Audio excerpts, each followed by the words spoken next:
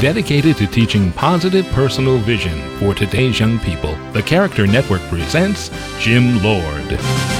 A friend of mine was recently lamenting that her 19-year-old daughter was camped out on Fool's Hill. Not just climbing Fool's Hill, but camped out. Most young people look forward with great anticipation to graduation time. However, it comes with a subtle danger. Throughout our entire school careers, we live structured lives. During the 12 or more years of school, many important choices are made for us.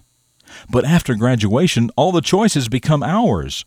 Watch out, because even though you have planned for a responsible future, the sudden and enormous freedom of choice can become euphoric, like a dangerous drug.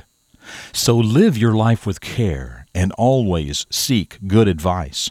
It's hard to realize as a teen how even one bad decision can change your future and limit your otherwise incredible potential.